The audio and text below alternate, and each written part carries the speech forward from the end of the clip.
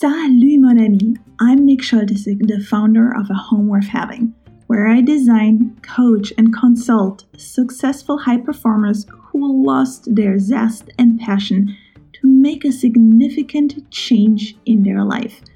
I'll show you how to walk away from guilt and regret towards deliberately designing memories filled with intention and curiosity. At A Home Worth Having, we simplify almost everything in your life so that you'll have the time and space to explore what tickles your enthusiasm, your joie de vivre. And on this podcast, we talk about all things concerning belonging and how to design a home and life that refuses to be labeled a second best choice, no matter where you are in the world. Come on in, bienvenue, and feel free to get inspired.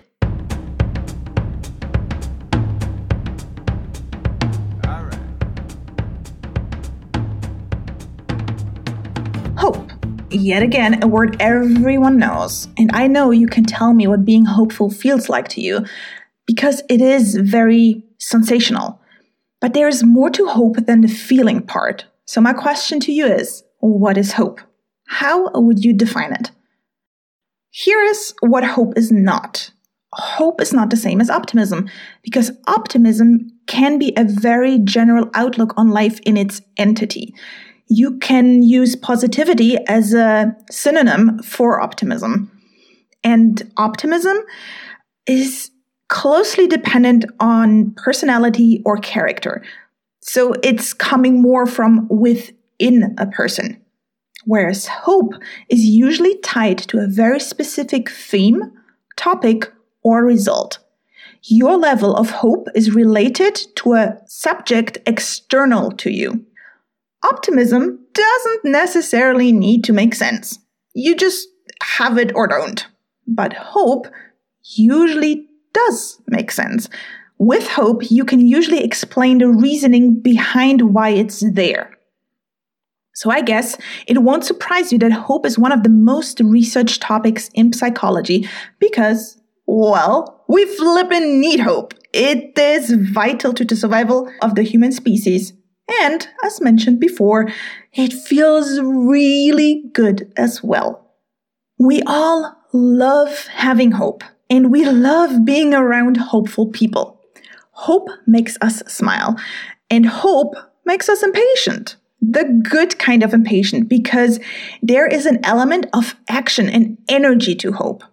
And for those of you who are into manifestation, that stuff, so manifestation, only works if you're full of hope.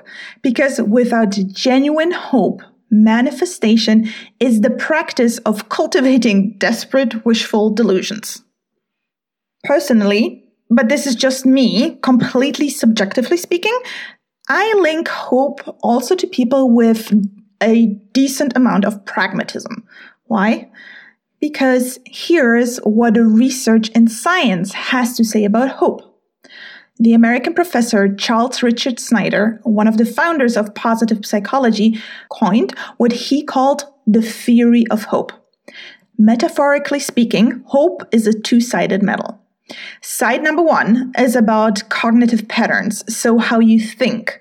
The other side is all about what you do and how you do things. Or, in more academic words, it's all about pathways thinking. And here's what hope needs from you. 3 things. Firstly, you need to have focused thoughts, also known as having a goal.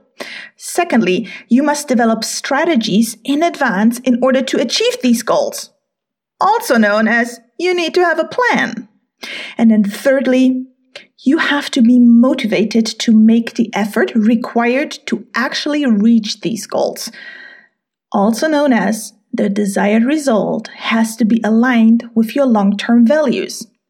You need to see how you will do things, so you need to see the feasibility of the project, and it's also got to tickle your enthusiasm because you're convinced you will be better off afterwards.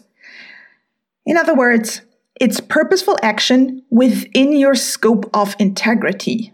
I like that sentence. Now, coming back to my personal observations, people that are so-called high hopers rarely talk about being hopeful because talking about getting shit done is not as convincing or impactful as actually getting shit done. So, high hope people are usually achievers of some sort, even though some might not call themselves that. Let me give you an example. When people meet me for the first time, they're usually very impressed that I'm currently living in my 7th country and I'm in the process of learning my 6th language.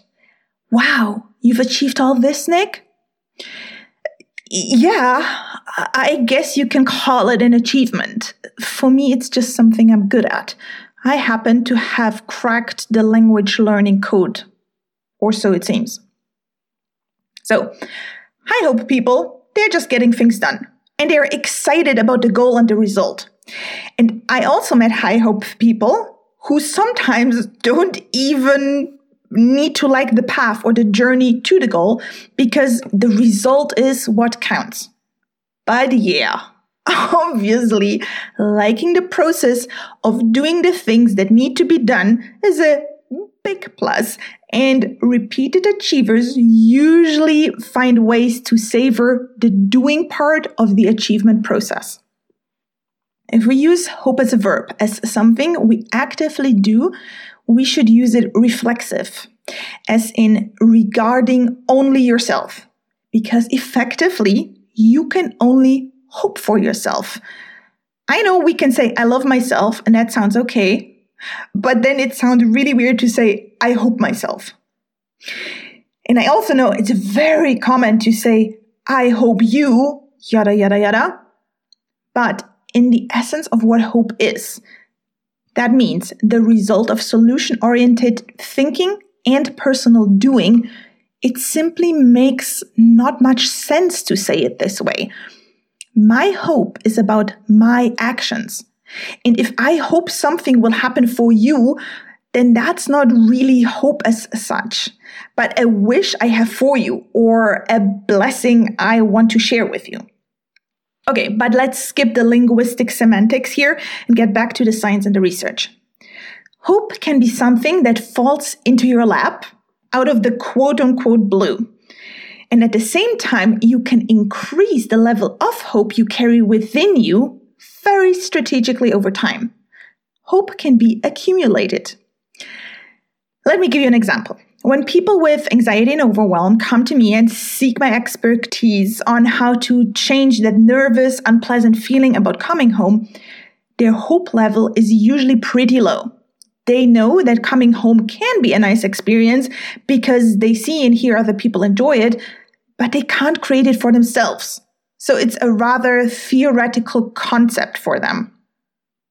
Then, when we work together, and all of a sudden it's hands-on and practical, and their thinking around their own capabilities change, then whoa, we're off to the races. They created it once, and now they are more hopeful that they can do the same thing again. So, a one-time mind blow, in this case, the knowledge and practice of how to do it, how to change space, becomes also a new way of thinking about creating change in general.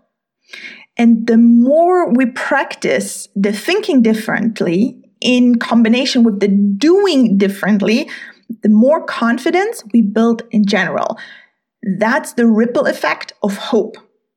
And that confidence in one area of your life can then be transferred to or can serve you in another area of your life. So hope has the capability to hit you out of the blue and find you over and over again over time. And that's where this whole discussion becomes truly interesting. Hope is highly productive because it's very rational. Not only do high hope people get more shit done, so that means they produce more outcome, but they also think better and feel better about themselves, which then usually results in more smiles, better atmosphere between people, lower levels of stress, better thought through action steps, higher chances of finding flow during work, and yeah, better effectiveness and productivity as a side result. Pretty cool side result. And who doesn't want that? Every organization and every private person.